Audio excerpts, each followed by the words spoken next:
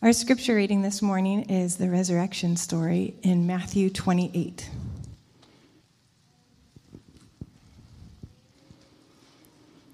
Matthew 28, verse 1. Now after the Sabbath, toward the dawn of the first day of the week, Mary Magdalene and the other Mary went to see the tomb. And behold, there was a great earthquake, for an angel of the Lord descended from heaven and came and rolled back the stone and sat on it. His appearance was like lightning and his clothing white as snow. And for fear of him, the guards trembled and became like dead men. But the angel said to the women, "Do not be afraid, for I know that you seek Jesus who was crucified.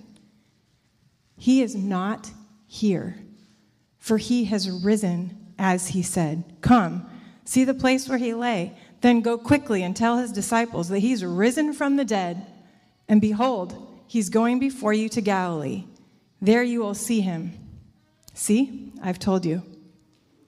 So they departed quickly from the tomb with fear and great joy and ran to tell his disciples. And behold, Jesus met them and said, "Greetings." And they came up and took hold of his feet and worshiped him. Then Jesus said to them, "Do not be afraid. Go and tell my brothers to go to Galilee, and there they will see me." This is the word of the Lord.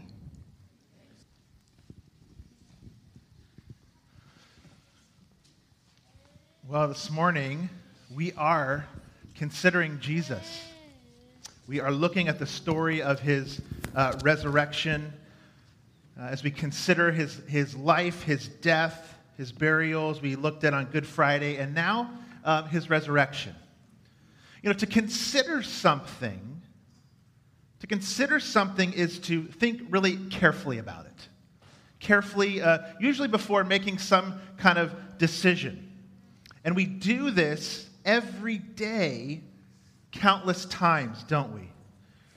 Do I eat Cheerios or shredded wheat? Right? We consider.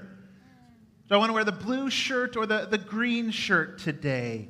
Do I pass this person or do I just stay where I am on the road? Where do I want to go for dinner? What time should I go to bed? Should I brush my teeth? Hopefully you don't consider that one. You just do it, right? You see what I'm saying? We consider all kinds of things every day, all day long. We're making considerations. I think you get my point. We consider a lot of things as we make decisions. But no consideration like the resurrection of Jesus has this much magnitude. Nothing in your life. Jesus' resurrection, it isn't something that we take out of the drawer and dust off once a year on Easter. He either resurrected or he didn't. And the Apostle Paul lets us know if it didn't happen, we are in big trouble. In 1 Corinthians 15:17, he said this, "And if Christ has not been raised, your faith is futile, and you are still in your sins. But if he did resurrect, this changes everything." See, this is really something to consider. Whether you're here for the first time and you've never really considered Jesus, or you're a lifelong considerer, lover, worshiper, trusting in Jesus, it's something for each and every one of us to consider. If Christ didn't raise from the dead, then what we are doing here this morning would be an absolutely big waste of time.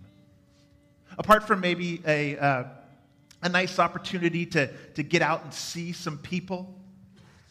Apart from that.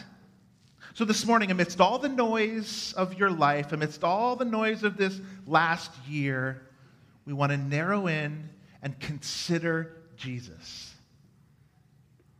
Jesus, according to the account written down by Matthew, who was one of his followers, one of his early first followers.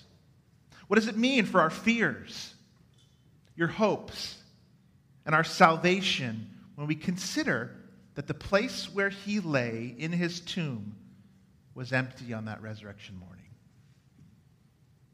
Did it happen? And what does it mean if it did?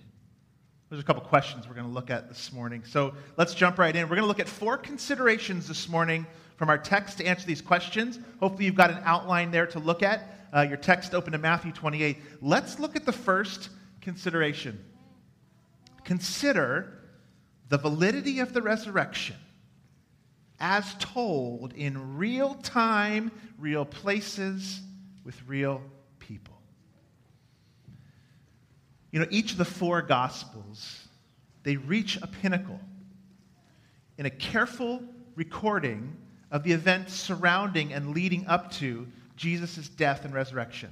All 4 of the Gospels. And they do so, I believe, because they are attempting to record a historical setting and events that actually took place in real time, in real places, with real people. Let's look at real time and place first.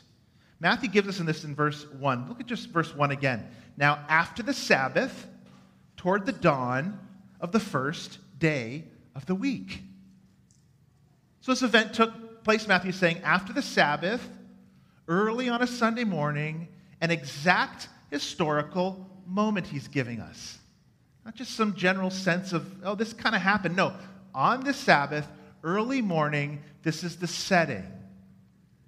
An exact historical moment. And consider verse 2 says, it was the time of that big earthquake. Remember, just in case you couldn't remember which Sunday I'm talking about, you remember the big earthquake, right? He's giving us details there. You felt that, I know. You remember it. I want you to know which exact Sunday that was. And then he goes on to say, they went to the tomb of Jesus. This one, the exact place. So he gives us this setting intentionally.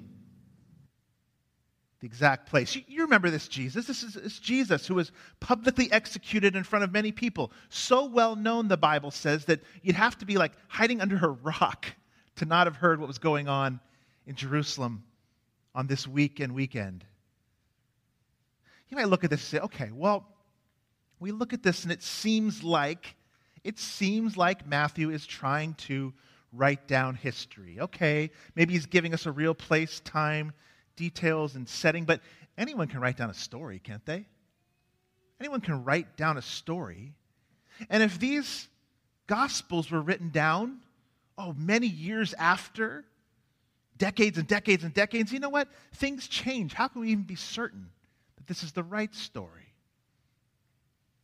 The largest game of telephone was recorded on March 1st, 2017 by Guinness Book of World Records. They do weird things in Guinness Book, don't they? Who would have thought? Would you have taken place in this? Anybody? Largest game, a couple of you, yeah? 1,792 people lined up at this park. You know what the game is. You start at the beginning of the line, you give a phrase to somebody, and they have one opportunity to whisper it to the person next to them, and you can only do it once, and you can start with a phrase that's like, I like eating ice cream on hot days, and it can turn into, please run over the dog with mayonnaise. This is the way it goes. Some people try to claim this with the Gospels. They say, they were written down 50, 60, 100 years later, maybe, they say. That's just not so. That's actually not the truth. There's more widespread agreement now, today, that Matthew wrote within 30 years of Jesus' life. And that the Apostle Paul, in 1 Corinthians 15, he gives this great description of the resurrection, that he wrote within 15 years of Jesus' life. So what does that mean? That means the gospel we're reading, the times, the places, the details, the events, there were eyewitnesses still alive at that time. You could go and ask them. You could go and see them. You could go and say, I read what Matthew wrote, that day of the earthquake, that day, that Easter morning, that Sunday. How hard would it be to find people who knew and ask? Imagine if I said 15 years ago, which is 2006, imagine if I told you, hey, in 2006, you know what I did? I walked across the Grand Canyon on a tightrope. Imagine if I told you that. How hard would it be for you? 15 years ago now, which is Paul with his writings after Jesus' death. How hard would it be for you to go find people who knew me and ask them and figure out whether or not I had actually walked on a tightrope across the Grand Canyon? How many of you think I actually did that? I did. No, I didn't. But you could find people. You could find people. It wouldn't be hard at all. Both my parents are still living. I have a couple brothers. I was married at that time, actually, so you really could find out. It wouldn't be hard at all. Now imagine if we wrote that down 200 years after it had happened. How much harder would it be to verify? If we said 200 years ago, this person walked across the Grand Canyon on a tightrope. Matthew writes this story with such details because he knows, if you were the original reader, you could go and talk to Mary Magdalene. You could go and talk to the other Mary. It's written in the lifetime of the eyewitnesses. I love what Peter Williams says. There's a quote from him in a book where he talks about how many people saw him. He says this, talking about all Jesus' appearances. The resurrected Jesus is recorded as appearing in Judea and Galilee, in town, in countryside, indoors, outdoors, in the morning and the evening, by prior appointment, without prior appointment, close and distant, by a lake, to groups of men and groups of women, to individuals, to groups of 500, standing, walking, eating, and always talking. Many are explicitly close-up encounters, he goes on, involving conversations. It's hard to imagine the pattern of appearances recorded in the Gospels and the early Christian letters without there having been multiple individuals who claimed to have seen Jesus risen from the dead. These stories would have been refuted. Hundreds of people are claimed to have seen him after he died. Hundreds of people saw him because there actually was an empty tomb. There's good reason for you to believe. This isn't blind faith. You can't prove it the same way you can prove something in a science lab and with test tubes. But you know what? You can't actually prove any historical fact that way. Not even the fact that Abraham Lincoln was our president. You can't prove any historical fact that way. And yet, there are very good proofs to say that it happened. Let's talk about the eyewitnesses. We talked about the time and place. Did you know that all four of the Gospels record Jesus appearing first to women, and women only? This is incredible. Because at this time in history, a woman's testimony was not even permitted as admissible evidence in a courtroom. Do you know that? I mean, women were not even considered full citizens at this time. I know, we think that's crazy. We hear that and we go, it's crazy. That's just the way it was, though.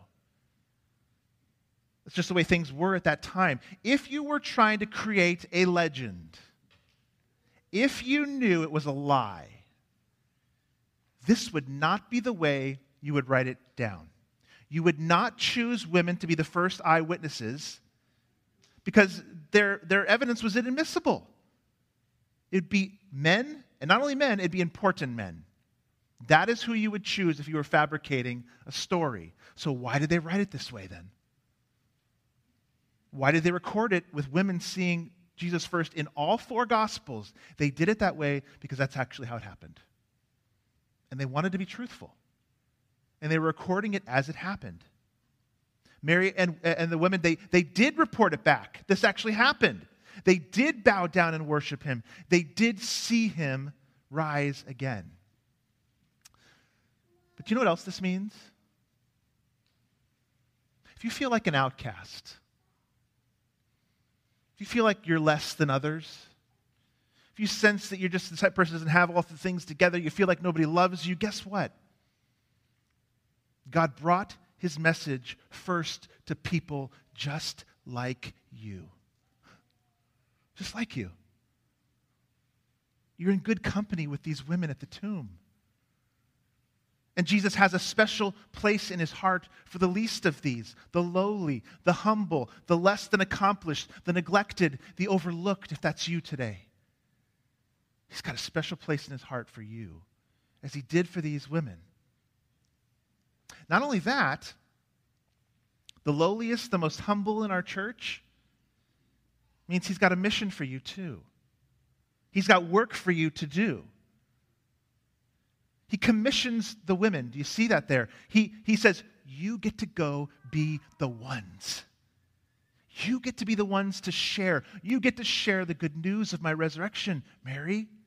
And Mary, that's a mighty responsibility that he gives to the least possible people we would think, to these two women.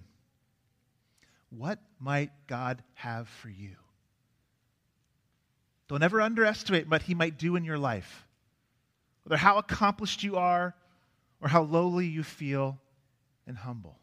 What might he have for you? So we're looking at these four considerations from this text. And our first was the validity of the resurrection as told in real time and places and people. Here's our second. Let's consider God at work in the empty tomb. God at work in the empty tomb. So the women arrive early on Sunday morning at dawn, and they're confronted by an angel. A messenger from God is what angels are, who is sitting upon the stone on the tomb. It's incredible. It's an incredible setting. Imagine seeing this. And of course, as is common in the Bible, upon seeing an angelic being, the response is fear, a trembling, this otherworldly being, transcendent and bright. And the guards, it says, they fall down like dead men. They're so terrified. And more than likely, they run off before the women get there, is probably what took place. But to the women, he says this. Look at verse 5 with me. The angel said to the women, do not be afraid, for I know you seek Jesus, who was crucified. He's not here. He's risen, as he said. Come see the place where he lay. Then go quickly, tell his disciples, he's going before you to Galilee, and there you will see him. See, I have told you. The words from the angel to these women are full of consider-like synonyms. We're considering Jesus today. They're full of this kind of language. He tells them, consider. I know it's Jesus you seek. Come see, consider. Look at the empty tomb. He's not there. Behold, another consider-like word. Behold, you will see him. Consider him in person. See, he says, consider. I've told you now. I've told you. Think about it. Consider it. Matthew's telling us by the presence of the angel and by the supernatural earthquake that took place that this is God at work. Those are his signs there for us, the things to tip us off, that God is at work here. God's work, not humans' work, emptied the tomb. God's work. I mean, think about that for a minute. Let's consider this. What do you do with an empty tomb? No, I mean personally now. What do you do with that fact that it was claimed by hundreds and hundreds of people, and there were guards there? The disciples couldn't steal him away. And a few verses down, we even see in the same passage the guards were paid money to lie and spread the rumor that his disciples did steal them. It's recorded. Here's the thing. These were not ignorant, toothless, desert people that we might think they were, who were just gullible and would believe anything. That's how we've handled the empty tomb in our day and age. We've sort of rationalized it. Yeah, ignorant people out there, uneducated, had no clue, gullible. They'll believe anything. You know what C.S. Lewis calls that? Chronological snobbery. You know what he means by that? That our day and age, we are the ones who figured it out. We are the ones who finally arrived. We are so progressive that we've evolved to such a level that we now understand that those people, right? They were the ignorant ones. They had no clue. They were toothless, desert, uneducated people. The idea is that we as contemporary people have progressed so much. We've got this amazing IQ that would be much higher than theirs that day. It can only be a people that lived long ago that would fall for such a lie. That's absolutely ridiculous. That view is absolutely ridiculous. They were normal people just like you and I. Two things quickly here. Number one, verse 17, we didn't read it, but it says down in the passage, even after some saw him alive, guess what? They were still doubting. They were still doubting even after they saw him. Why? Because they had reasons to doubt and be skeptical. And maybe they were different than ours, but it was just as inconceivable to them as it would be to us. We've got to see that. These are real humans. The Jewish culture, if you understand first century culture, had some doctrine of humanity resurrecting in a general sense at the end of the age, at the end of all history. But in the middle of history, one person who called himself the Son of God to raise from the dead with a new type of body that could walk through walls and yet still eat and talk? No way. Inconceivable. Absolutely. And yet here we are. Second thing quickly, the first century Jewish culture would not have been able to make something like this up. It just wouldn't be conceivable. They'd be the last people on the planet to create a story like this. And actually, this is the event they had the most trouble believing about Jesus. Why is that? They had reservations and doubts too, just like maybe you have today, just like maybe you had in your life. And yet they're claiming he raised. So what must have happened? Those doubts must have been satisfied with seeing the risen man who died. And their doubts may be different than ours, different things, but they weren't any less or more gullible than we are, so they must have had those doubts satisfied. What other way than actually seeing him alive could have done that? They would not have created this. Well, we're looking, as we said, at these 4 different considerations today. Hopefully they're helping you. Hopefully they're giving you some thoughts and some questions, and maybe if you're someone who's following Christ, reassuring you today. Our first one was real-time places and people and eyewitnesses. Second was the empty tomb. Here's the third of 4. Consider the change the resurrection brings to real lives. Consider the change the resurrection brings to real lives. The absolute transformation of the lives of the women and the disciples is a clear proof that something happened. The women in the story approached the tomb, and what was their attitude and their emotions when they approached the tomb?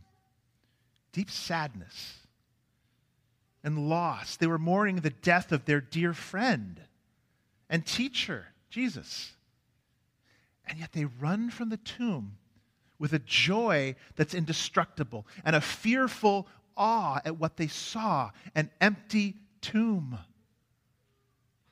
And they run right into Jesus, Matthew makes it sound like, on the way to tell the other disciples. And you saw their response there. They bowed down, grab his feet, and worship. What would cause you to bow down and grab someone's feet and offer them worship? I mean, we struggle with just giving compliments sometimes to others. We struggle when our siblings get a bigger bowl of ice cream. We struggle when someone gets a better grade than us. We struggle when we find out the salary of someone we work with is higher than us. We struggle when someone else in the room gets the big laugh that we wanted to get. We struggle when we see someone in better shape on a day we're feeling crummy. We struggle when we're proved wrong. Yet here these women bow down and worship, the story says. Who alone deserves worship? God. What could better prove that Jesus has risen and he was God in flesh than seeing him alive again as they grab his feet and worship him? This was no hallucination. This was no apparition. They didn't eat a bad egg for breakfast. This is a real thing. Real flesh and blood women saw real flesh and blood Jesus. Good Jewish women don't worship anyone but God, in other words.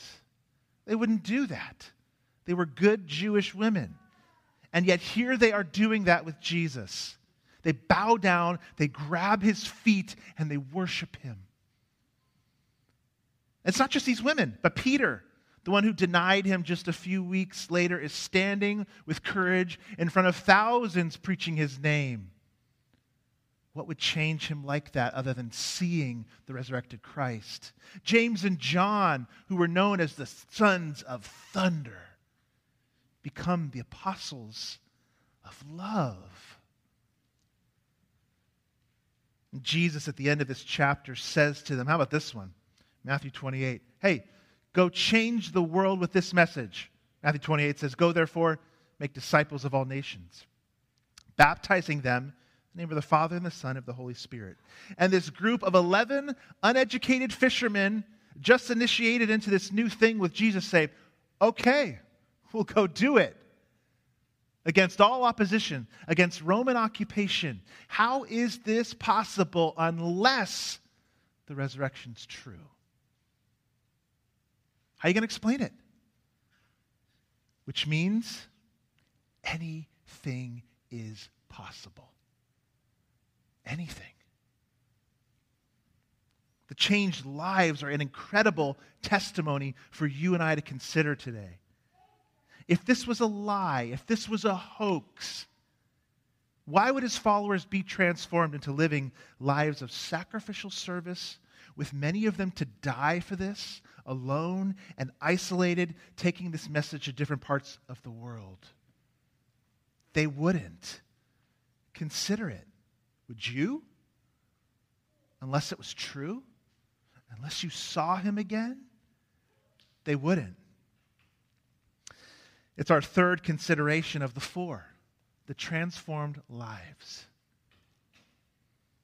Our first was real-time places and peoples. Our second was the empty tomb. Our third, as I just said, were the transformed lives. Here's our fourth, considering that Jesus is with us to the end.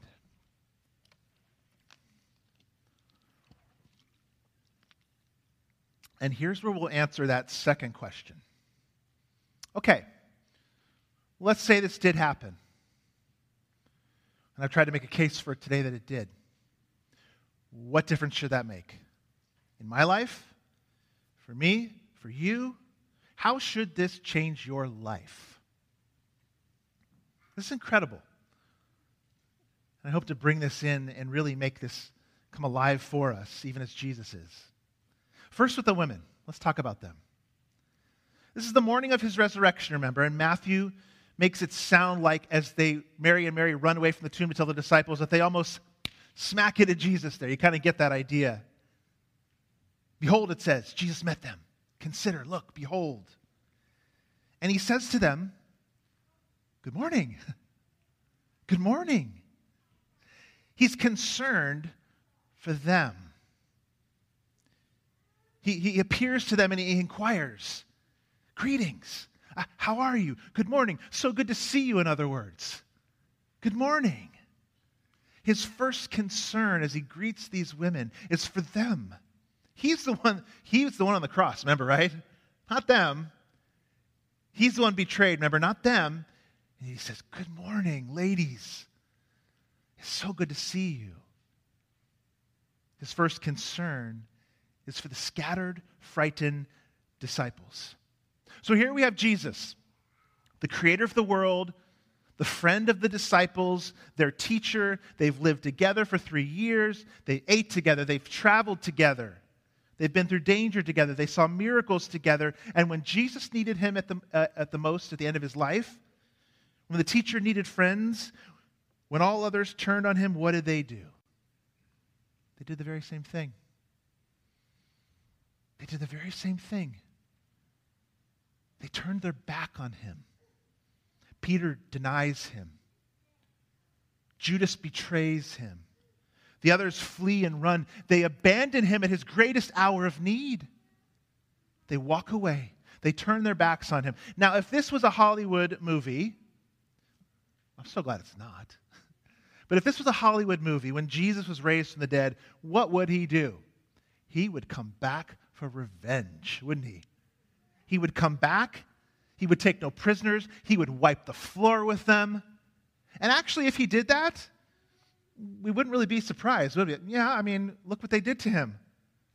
Or, at least Jesus get angry with them. At least chastise them. At least make them pay in some way, Jesus. But what does he say to Mary?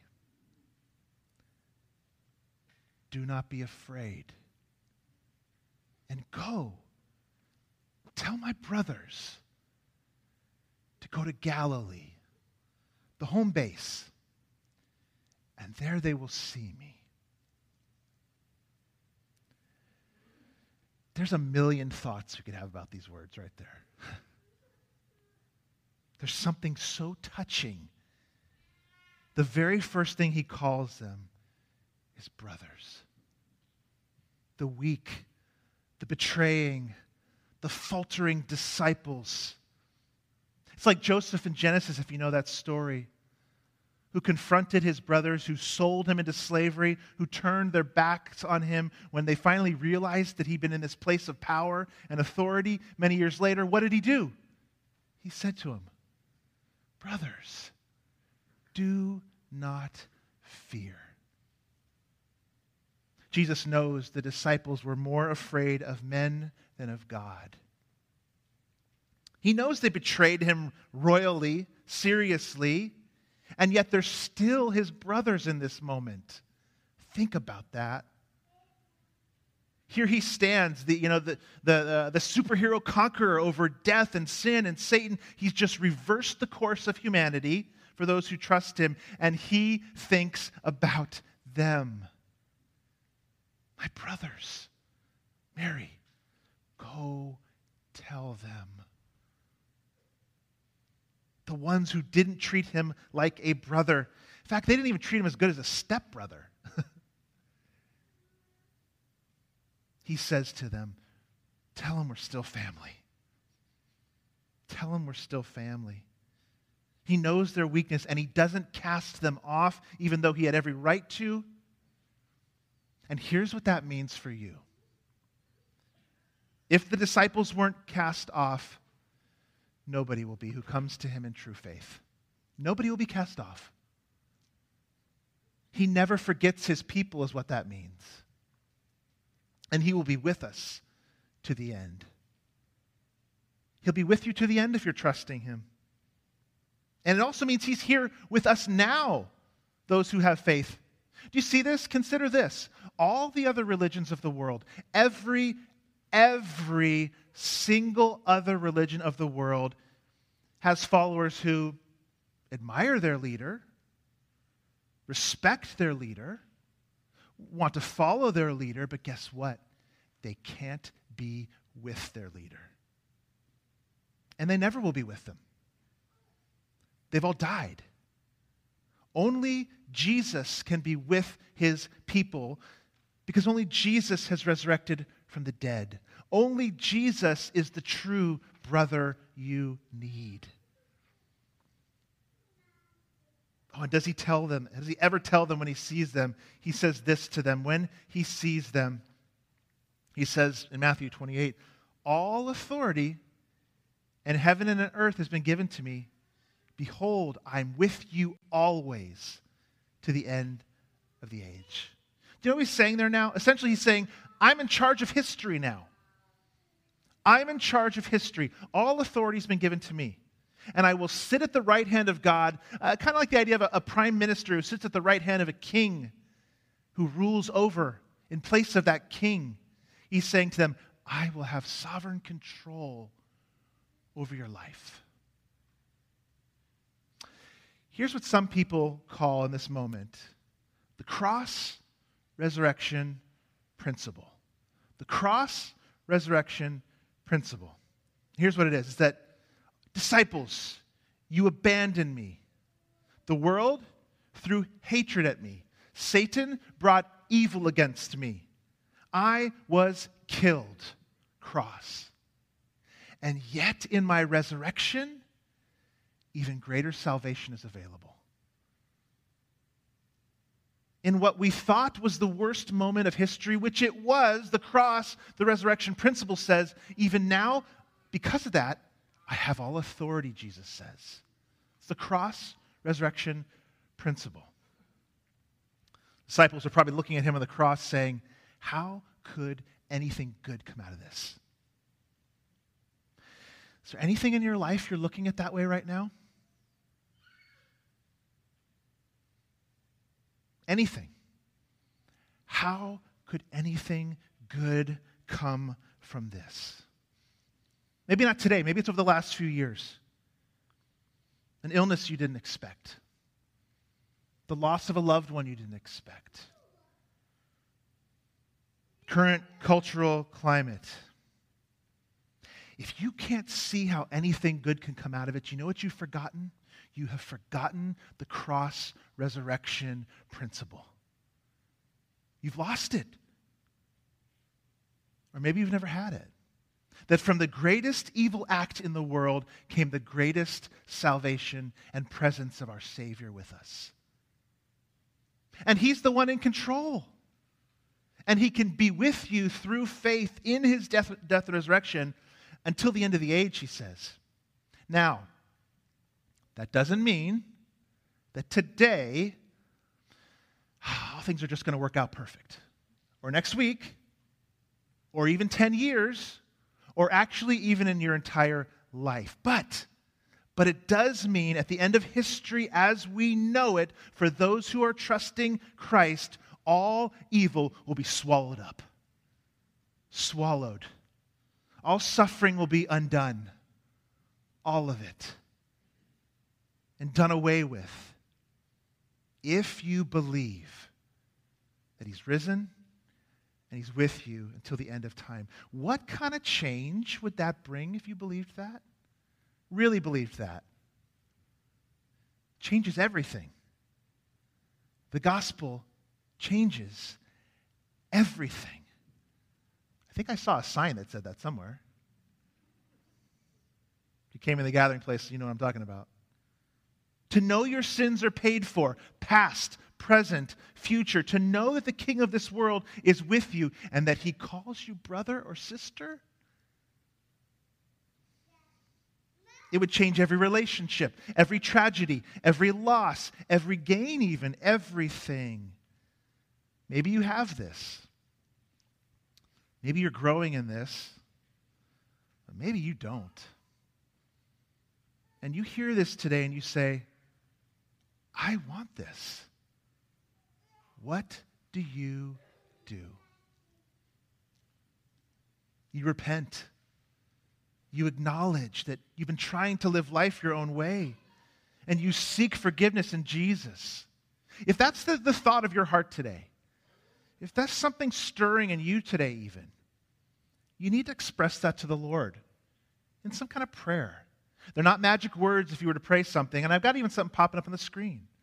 Just some railroad tracks, something to run on if you were thinking like, how would I respond to this? Like I said, these aren't magic words. These words don't save you. Only Christ saves. But if this would be the true, honest expression of your heart today, there's some assurance for you that Christ's resurrection was yours, that His death was yours. It could sound something like this. Heavenly Father, I thank You for the life of Jesus. I want to come to Him today, seeing my need of Him for the very first time. My heart's desire is to be a brother, to be a sister of the one who rose from the dead after dying for my sin. I acknowledge I've lived as one who's given no value to what Jesus has done. Help me trust in Him. Help me believe that He paid for my sin and truly rose again. Not just as a nice story, but in real time and place and purpose in front of real people. In repentance and faith, I give You my life now. That's what it would sound like. That's what it would look like. Consider Jesus. Pray with me. Christ, so much in this for us today. So much hope, not only for those that might come to you today for the first time, but what a hopeful thing to hear for lifelong followers, that we don't believe in blind faith. There are real, thoughtful reasons to believe that you truly rose. And if you truly rose, that changes everything.